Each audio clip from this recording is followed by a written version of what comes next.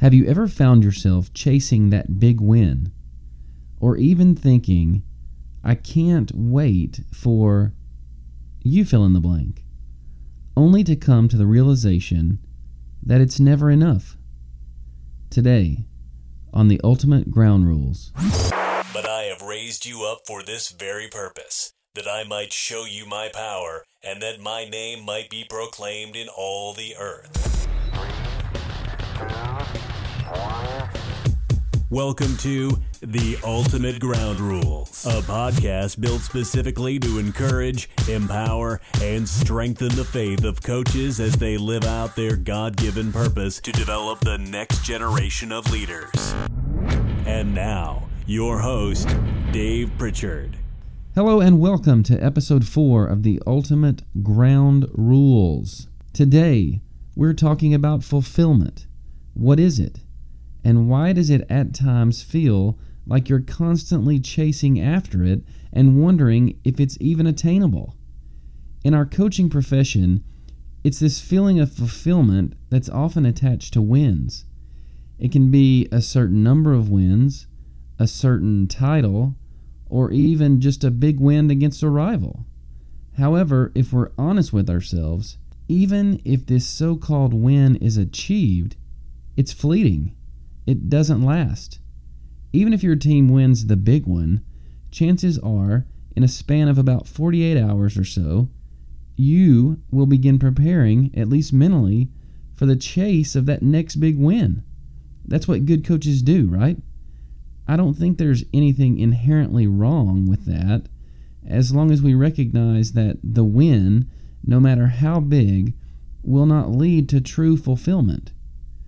John hints at this somewhat as he opens his gospel. John 1:1-4 says this, "In the beginning was the Word, and the Word was with God, and the Word was God. He was with God in the beginning. Through him all things were made.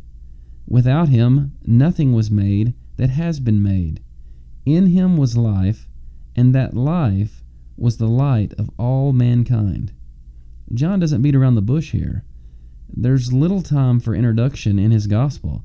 He makes it very clear out the gate that Jesus is God. He answers the when, in the beginning, the where, with God, and the who, the Word was God.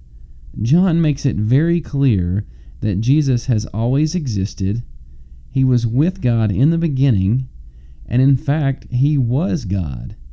He goes on in verse 3 to point out that in Jesus, all things were created.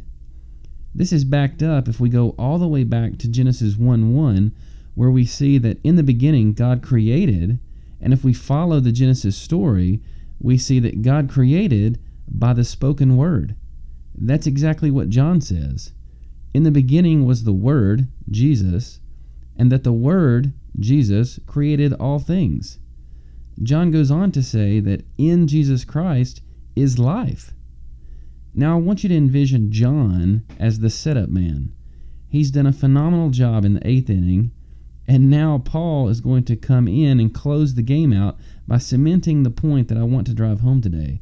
In Colossians 1:16, Paul says this, "For in him," speaking of Jesus, "all things were created, things in heaven and on earth, visible and invisible, whether thrones or powers or rulers or authorities, all things have been created through him and for him."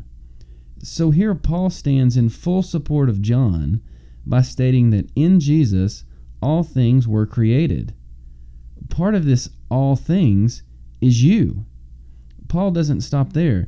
He says all things were created by Christ and for Christ. This means that you were created for Christ, and only in him can you find life. That is why you were created. So let's go back to our search for the big win. There's nothing wrong with working towards the big win, but it is temporary. It's not ultimately fulfilling. It's fleeting. Why? Well, Scripture just told us why. You were created by Christ and for Christ. This should help you make sense of that fleeting chase for fulfillment.